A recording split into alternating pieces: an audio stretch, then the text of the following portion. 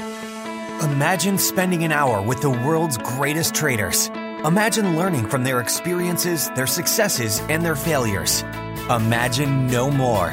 Welcome to Top Traders Roundtable, the place where you can learn from the best hedge fund managers and investors in the world, so you can take your manager due diligence or investment career to the next level. Before we begin today's conversation, remember to keep two things in mind. All the discussion that we'll have about investment performance is about the past, and past performance does not guarantee or even infer anything about future performance. Also understand that there's a significant risk of financial loss with all investment strategies, and you need to request and understand the specific risks from the investment manager about their products before you make investment decisions. Now here's your host, veteran hedge fund manager Niels Kaastrup Larsen. Welcome back to Top Traders Roundtable, a podcast series on managed futures brought to you by CME Group, where our guest host today, Chris Koutolas, continues his conversation with James Koutolas, Roy Niederhoffer, and Tim McCourt, where they discuss the current state of the crypto space. So without further ado, let's rejoin the conversation.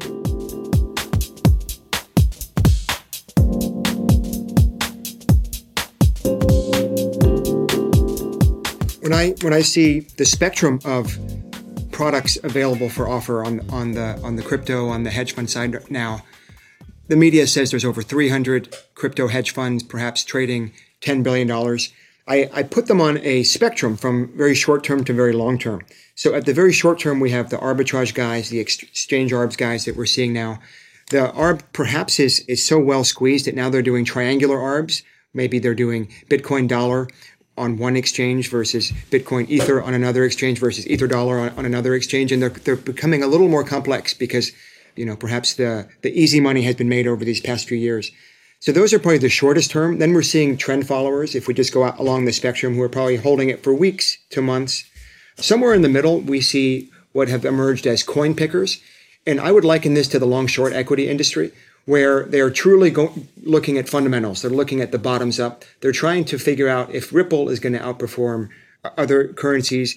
They're trying to find the best one. There's a lot of beta in this strategy, but they're trying to perhaps beat the index, which necessarily hasn't been established yet.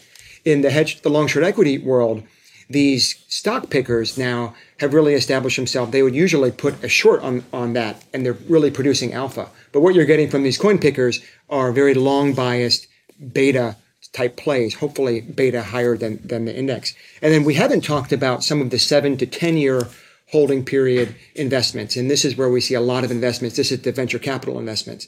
This is what Yale made a big splash in investing in, just about last month. And perhaps the easier way to invest in crypto is investing in the picks and shovels type equity investments of crypto funds, because you're investing in a classic private equity type situation. You're not necessarily taking the coin risk, which is a very, very big risk, which we're going to talk about a little later. And that's also seen a lot of inflows. At the institutional level, I haven't seen, particularly on the public pension fund level, there's been very, very little movement. And we're going to talk about why that's very, very slow coming. They'll probably be the very last to embrace this asset class. But somewhere who has embraced the asset class right now are high net worth family office type investments. And somewhere in the middle, the E&F community is really, really starting. Perhaps some of the leaders in this space have started to go in, but they've been in it for a longer time through venture capital. Sometimes the VC funds might have 20 investments and 1 or 2 of them have been crypto for a few years. So when I talk to, E&Fs, some of them might be proud to say they have crypto investments, but it probably represents a very small amount of their actual risk at this point. But nevertheless, it is true that they are invested. Well, that's kind of the big space there. Chris, I actually have a comment on that. I would say that 90% of the people that I've talked to that have made investments have actually used the term picks and shovels.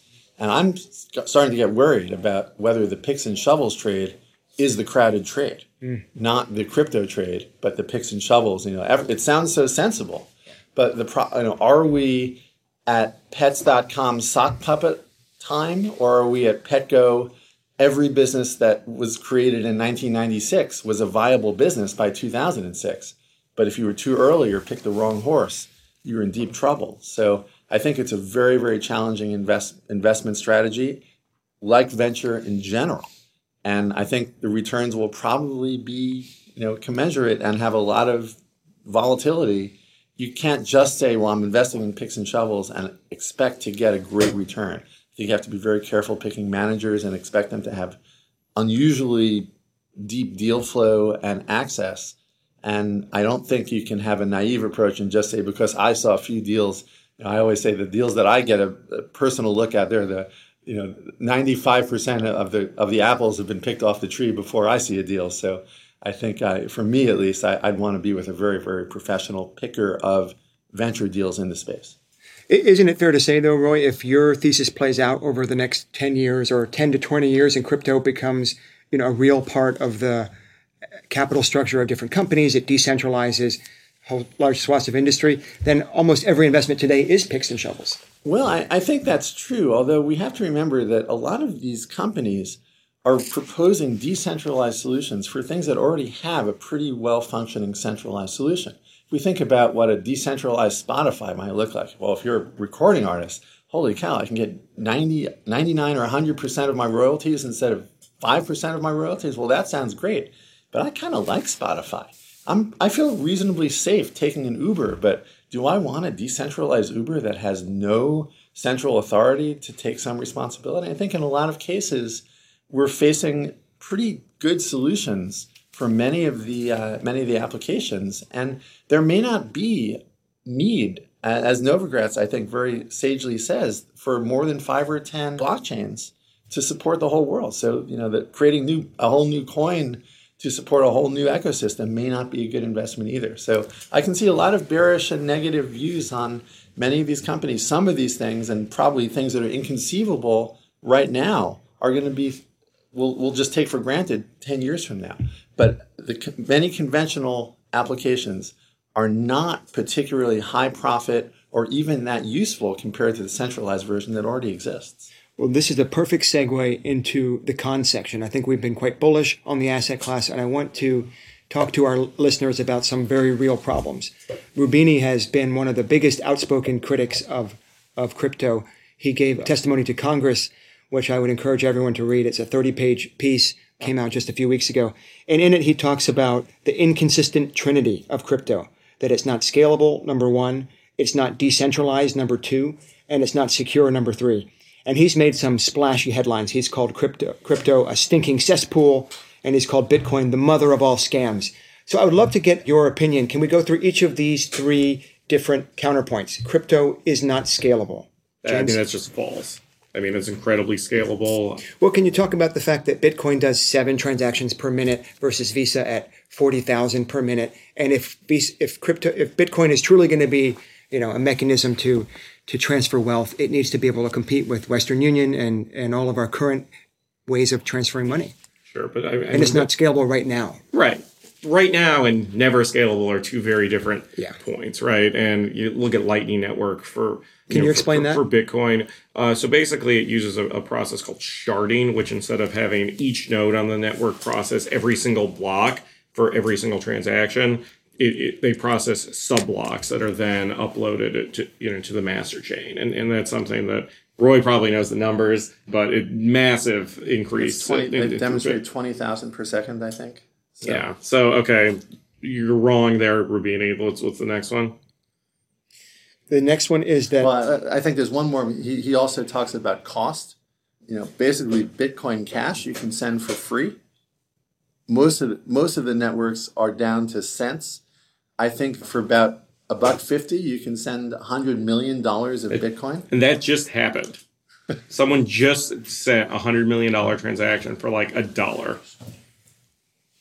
Okay. So certainly cost-wise, and if anyone has ever tried to send a wire transfer to a bank, especially one that you don't deal with every day, you're talking hours, if you can get them to do it at all at any significant size.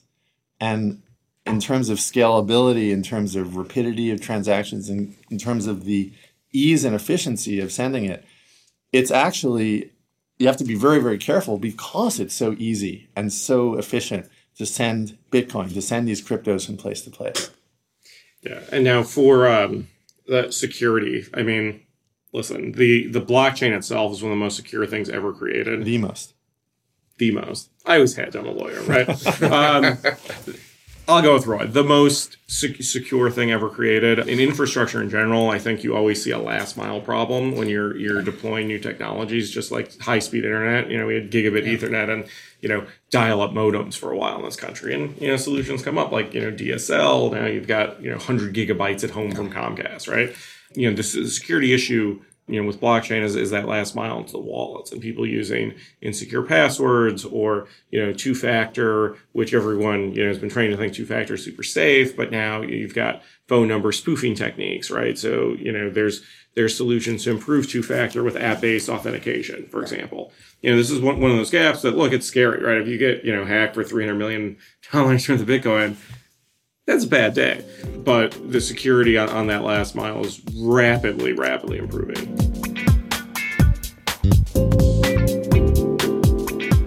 But you say that blockchain has never been hacked and it's very secure, and that part is true, but the majority of transactions are not taking place on the blockchain. They're taking place at exchanges, and of the top 10 exchanges, the platforms, right? Which comes into, the irony of the decentralized argument is that to actually transact, to actually get fiat currency, you have to go onto an exchange. And these exchanges are vulnerable to hacks. And probably the top 10 have, I think 6 or 7 or 8 of them have been hacked, right? This is where we see the sensational headline, like Korean exchange loses $30 million overnight.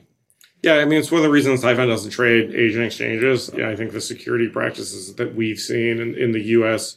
platforms is much, much stronger. Gemini and Bittrex are using Cloudflare. You're preventing against denial of service attacks. You've got some account insurance at Gemini. The security there is better, and it's getting better every day, right? So, and again, to me, a platform is a last mile problem, right? Because the blockchain, obviously can do peer-to-peer transactions. You don't need those platforms unless you want to trade it and have it, active, pricing on that. Like, if Roy and I wanted to, go buy a pizza together, we could transact on our phones. We don't need to go through a platform to do that. I think we have to really recognize the difference between a transaction and an asset ownership on the blockchain.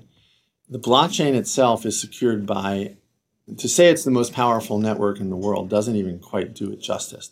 The security, to give you a sense, that there was just an article I read last week, the third most powerful computer in the world, 1, 2, and 3. This number 3 is performing a few quadrillion operations per second. So that's petaflops. The Bitcoin network is 10,000 times as large as that and growing probably 10% or 20% a month, if not more. So basically, you'd have to put together to do a 51% attack, which, by the way, doesn't mean that all the prior transactions are somehow suspect.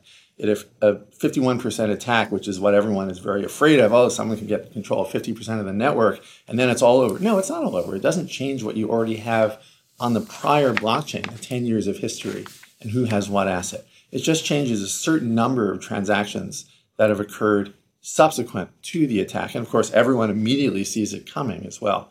In order to do that, you would have to literally create as large a computer network as already exists in the largest computer network in the world, plus, and not just 1%, because 51% begins to let you do it, but it's more like 90%. You've got to control 80 to 90% of the hash rate of the network. So now you're up to 5 to 10 times the size of the largest computer network in the world to hack the Bitcoin blockchain. To me, that is the most secure electronic security ever created. Quantum computing always comes up. Well, do we have to worry about that? No, because if there's any hint of that on the horizon, there will immediately be a hard fork of Bitcoin, which addresses that problem. There are already quantum resistant coins out there. The more general point is that all of these features that we talk about from coin to coin, from ecosystem to ecosystem. This one can do it for free. This one does 100,000 transactions. This one has a 30-second block time.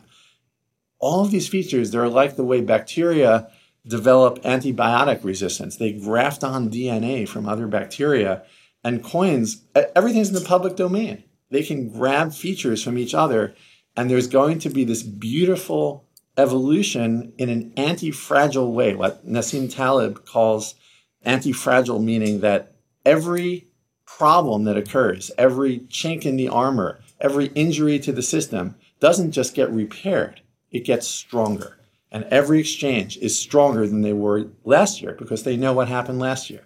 Every custody solution is stronger because they know about all the hacks. And that's what's happening. And it's happening so fast. It's never happened like this in any ecosystem.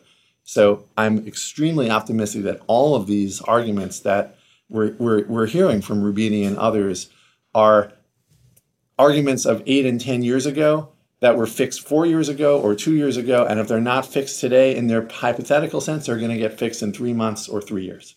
And I think it's one of the most interesting things about the blockchain is that it's a living, breathing digital organism, right? And Bitcoin's, for example, adding the Lightning Network, it's adding atomic swaps where you could have an instant transaction across a chain into another currency. And Bitcoin was the first. It's supply constrained. At the end of every year since its launch, it's been the largest by market cap, and it's why we call it internally the Mac Daddy coin.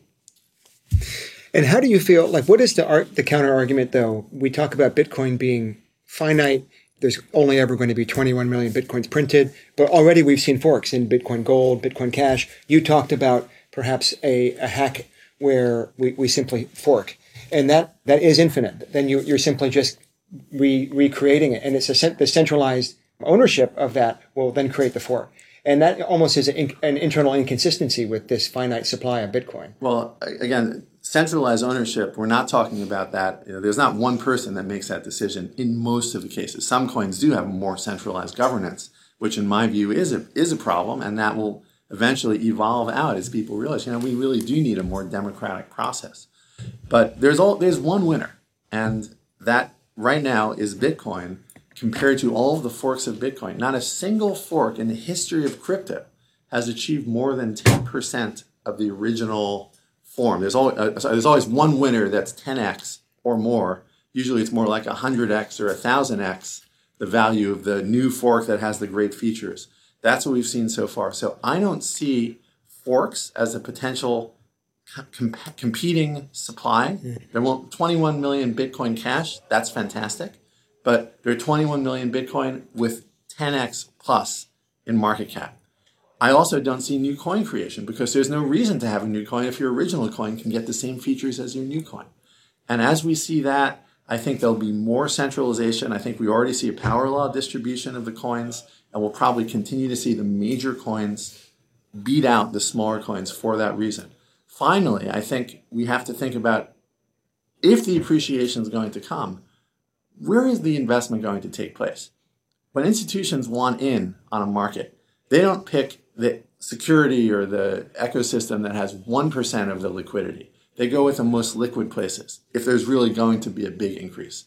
So our view is that we're going to see institutions interested in the very top coins, if not just Bitcoin, because of the liquidity. In the case of Bitcoin itself, you also have a beautiful quality that it has in that all the other coins, or many of them, are denominated in Bitcoin.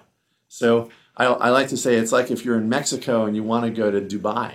Well, you're not going to trade peso dirham. You're going to go to dollar first. And so the Bitcoin is essentially the dollar, the safe haven asset, the lingua franca of the crypto world. And because of that, it has extra value. It's far more liquid. If you want to transact $1 million, it's hard in most of the coins. It's trivial in Bitcoin. If you want to transact 10 million, you're going to have trouble anywhere but Bitcoin. If you want to put 10 billion to work, it's going to be over 30 days, over a year in Bitcoin only. So that's where I think the centralization of the market cap is going to take place. James, you mentioned Tether. Can you tell us and tell our listeners a little bit about background on that and why it's so controversial today? Yeah, so Tether is what's known as a quote-unquote stable coin, and it's run by an Asian exchange called Bitfinex. And basically the premise there is that on a crypto platform, you've got to trade token for token. You can't trade dollar for token unless you're coming into something like Tether, right? So operationally, the way it works is an investor wanting to trade crypto will send a wire in dollars. That'll go into Tether. Supposedly the dollars are held in a bank account, and then you're given And Tether is tethered to the US dollar. Therefore, one tether equals $1. Supposedly, right? Right. But it's something that trades, right? So, it's broken the buck, to use money market, speak a couple times, and it doesn't have a true audit. There's some, speculation out there that it's potentially has been used to manipulate the price of Bitcoin by creating fictitious tethers. And since that process is not, audited, it's really hard to tell the legitimacy. So there's been,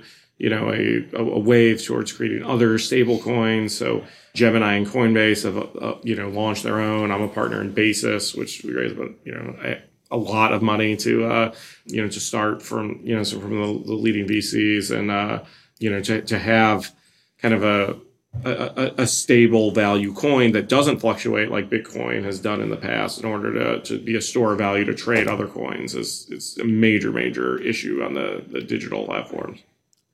Exactly. Well, I want to switch topics a little bit. I want to talk about, we've talked a little bit about custody, regulation, and volatility. I think these are the three big hurdles for institutional investors.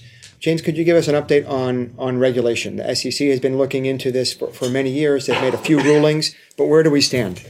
Yeah, so the SEC's focused primarily in the ICO market, right? And, kind of in the early days of ICOs, up until actually fairly recently, a lot of issuers were going out and putting out something called a utility token, where they claimed was just a network use right as opposed to actual equity in a company. And can we back up a little? ICO is an initial coin offering. Initially coin offering, right? So it basically plays off the concept of an initial public offering, which is a highly regulated process of offering equity to public markets, right? So the ICO has been an inherently unregulated process where issuers basically tried to circumvent securities laws by arguing that these tokens are not securities because they don't give value in the company. SEC Chairman Clayton has come out and said basically every ICO he's seen looks like a security, right? And there's this kind of staple of common law called the Howey test, which lays out guidelines for whether an instrument is a security or not a security. It's been my view from the beginning that the utility token concept is absolutely a violation of securities laws, right? So an offering has to be one of three things. It's either not a security, okay, which, the utility token, I think, fails on that, or it's a registered security, something like an IPO, like a share of Apple is a registered security, or it's an exempt security, right? And so exempt securities are normally offered under something called Regulation D. Those are limited to accredited investors or higher. They have restrictions on transferability. Generally, it's a 12-month lockup, right? So, a lot of these ICOs have said, okay, well, here's a token. You could trade it immediately. Well, that's a violation of securities laws. Here's a token. We didn't make a Form D filing with the SEC. That's a violation of securities laws, right? So, I really caution people who are looking at ICOs. I estimate probably 90% are just outright scams. Yeah. Of the remaining 10%, probably, 90% of those are going to fail. I think the industry is going to have a problem with class actions and securities litigation, since so many of these offerings were not done in compliance with securities laws. And I think this has been the big problem over the past year. I think those numbers are exactly right. 80% have been outright frauds. Of the ICOs that launched last year, I think there was over 6 billion. Almost 80-90% are already out of business. And this has really contaminated the whole crypto story, because you have real stores of value like Bitcoin. You have real protocols like Ethereum that are vying for the future of the internet, building the supercomputers of the future of the world. And then you've got hundreds of other tokens that are really just riding this wave. A lot of charlatans have raised a lot of money, and that's exactly what the SEC is going after. A lot of these unregistered securities that were really issued as if they were equity in a company, but not registered. Roy, you have a lot of institutional investors, and you're very, very close to this space. What are your institutional clients talking about when they talk to you about crypto? Are they interested? Have you seen inflows into your crypto fund? And if not, what are the hurdles for investment? Right now, there's a lot of interest in blockchain, I think, in very much the way people are interested in private equity and venture. But crypto hasn't gotten yet, except in a few cases, the very forward-looking institutions. There hasn't been a tremendous pool of interest yet. I think crypto is a little bit like the way alternatives were thought of about 20 years ago, where you have the more forward-looking institutions learning about it, starting to put their toe in the water. But taking a step back, in October, we had something very important for diversified portfolios. We had stocks down with rising interest rates. Now, for those of us that's been in the business for a long time, that's what I thought. That's how I thought the world worked. The 70s were certainly that way. It was true except for the crash of 87. It was true all the way into 97 that stocks and bonds went in the same direction. The Greenspan put, the liquidity that was injected into the market. This poor guy, Alan Greenspan, 2 months into the job, the market crashes, and the Fed basically says we're going to provide whatever support we can with liquidity. Well, what if that stops happening? And I think we have now a Fed chair that's very, very independent and is willing to say, you know what, we're going to do what's right for the economy, and we can send stocks and bonds down together. Now, it's not just stocks and bonds. You may not be marking your venture investments or your private equity deals, but they're down too. And your exit of your little angel investment, that's not happening in today's market when the stock market's moving 4% every hour.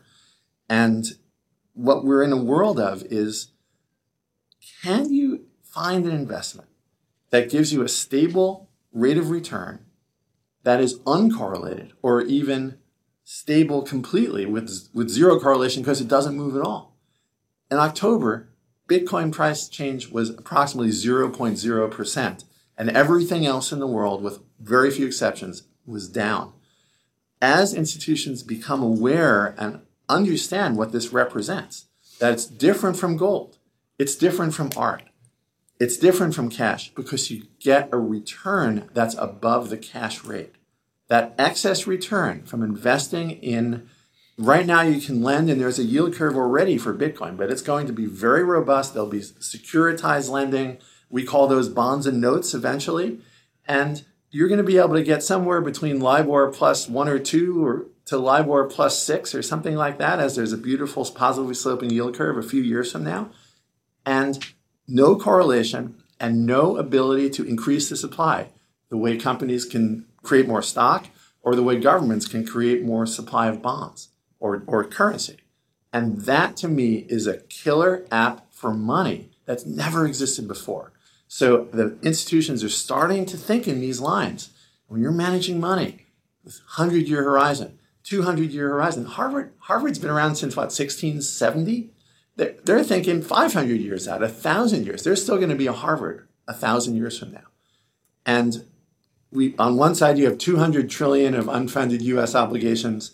On the other side, you have 21 million Bitcoin, period. Where do you want to be to earn your LIBOR plus 2, LIBOR plus 5%? I think the institutions are going to get that eventually, and they're going to come in a way that we have not seen yet in any way, shape, or form. And that's my argument for Bitcoin 1 million or even more. Reserve currency market cap, which means 50 trillion, 70 trillion market cap. That is obviously, what is it, 1,000 times, 10,000 times where we are. So I agree with that conceptually. My kind of concern is that once you have widespread adoption and acceptance of cryptos, people are used to it, they're comfortable with it, as what stops FedCoin, right? Which is the government tokenizing the US dollar, banning other cryptos, though, if they made transacting illegal like they did in gold previously, right? And then just automating taxation on the blockchain and force every transaction to go through a government-controlled private blockchain. I mean, that's a big risk. I think you're absolutely right. I think, a FedCoin is basically subject to the same overprinting potential because you don't have a constrained supply of US dollars, if maybe electronic. It's a beautiful way to collect taxes. Mm-hmm. You can even have negative interest rates and take people's electronic holdings of a FedCoin. So it actually enables policies that are not feasible with zero because people can just put their cash in the safe at that point. So my view is it may eventually come down to a power play between the Federal Reserve and the Treasury Department. The Treasury says, holy cow, there's 200 billion of crypto net wealth. We want a piece of that as people transact. We want that as a revenue source, maybe to make a dent in that $2 trillion that we owe. Don't forget about the state pension fund. Sure, liabilities too. Right. There's enormous liabilities coming. So my view is that the Treasury Department wins that battle, but it's possible that the Fed and all the central banks say, you know what, this is a threat to our authority, to our issuance authority, and we're going to try to ban it. We have to think globally. That may not be true in every country, even if it were to happen. If it were to happen in Europe, but not in the U.S., the U.S. economy is 25% of the world economy. That might be enough to take Bitcoin up 100x or 1,000x by itself. But, of course, all of these things that we've talked about, all of Rubini's objections, all of the fear that we have of volatility, all of the potential for overregulation, the corruption of a few or many of the ICO deals. Every one of these things is a reason that these cryptocurrencies are as low as they are. And there's a chance that every one of these things turns out to be an accurate objection. And this is not, I'm not saying I'm 100% sure to be right about this. But if I tell you, if I'm 10% likely to be right, to give you 1,000x appreciation, that's a pretty good expectation trade. So what are the chances that I'm correct? Maybe it's 3%, maybe it's 30%. I think it's probably 60%, but that's just my view. I'm obviously a bull, but Rubini might say it's 1%. There's 1 in 100 chance Niederhoffer is correct about this. But it's 1,000x return. It's still a good trade. Yeah, probably right now there is no other type of trade with that asymmetry when we look across equities and bonds that are still trading at all-time highs right now, even though we've had perhaps a 10% correction from its high on September 21st. I think we are almost running out of time here, so we're going to have some closing thoughts from our panelists, and I do want to bring it over to Tim. Tim, where do you see the price of Bitcoin, perhaps at the end of 2019, and do you have any parting words for our guests? I think with respect to the price of Bitcoin, I think it's tough to forecast. I think my position and CME's position is we're fairly agnostic to the price of Bitcoin or the price of the future. What we're really focused on is such that when people either think it's going up or it's going down, we actually like people to disagree on price. It facilitates trading. And when they need to trade or when they need to manage that risk or when they need to invest or liquidate their positions, they could do so at CME in a tried and trusted fashion and enjoy all the efficiencies and safeguards that CME provides when needing to do so. Thank you, Tim. Spoken like a true exchange. James, any final thoughts? Where do you see the price of Bitcoin? 1 million? Yeah. Go 1 million and one? I don't think we're going to see 1 million by 2019. I'm not a big price target fan, but I don't want to cop out either. I mean, I think that the custody problems get solved early in 2019, and I think that that's going to be a massive bullish catalyst for the industry. So I would like to say that I think there's a high likelihood of new all-time highs in Bitcoin in 2019. Hope you're right. Roy, you get the final word here. We know your price target is $1 million. You Dr. Evil. $1 million. Yeah. I think we're sitting here with the largest exchange in the world as our host. That tells you something about what's happening to liquidity, with institutional custody, with the acceptance. This is just one more data point, and I think, again, there's just a possibility that I'm right about my bullish stance on this, but it's a bet that I think is a positive expectation bet with huge potential return, and everyone, I believe, should have a piece of this in their portfolio because of the structural reasons I've discussed and we've talked about today, and the trajectory that it appears to be on in every place in the whole crypto blockchain ecosystem. So the barriers represent opportunities, the negative feelings represent bearish sentiment, and as they say with the stock market, the S&P climbs a wall of worry. There's never been a wall of worry higher than the crypto wall of worry. Well, thank you, Roy, and thank you, James, and thank you, Tim, and thank you to all the listeners of Top Trader Roundtable. This is Chris Solar signing off.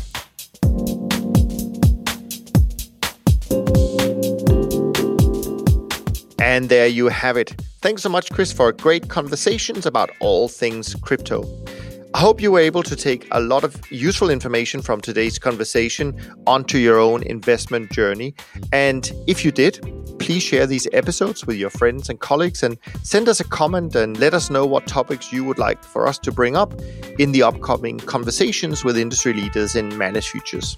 From me, Niels Koutolas, and our exclusive sponsor, CME Group, thanks for listening, and I look forward to being back with you on the next episode of Top Traders Roundtable. And in the meantime, Go check out all the amazing free resources that you can find on cmegroup.com as well as toptradersroundtable.com. Thanks for listening to Top Traders Roundtable. If you feel you learned something of value from today's episode, the best way to stay updated is to go on over to iTunes or SoundCloud and subscribe to the show so that you'll be sure to get all the new episodes as they're released.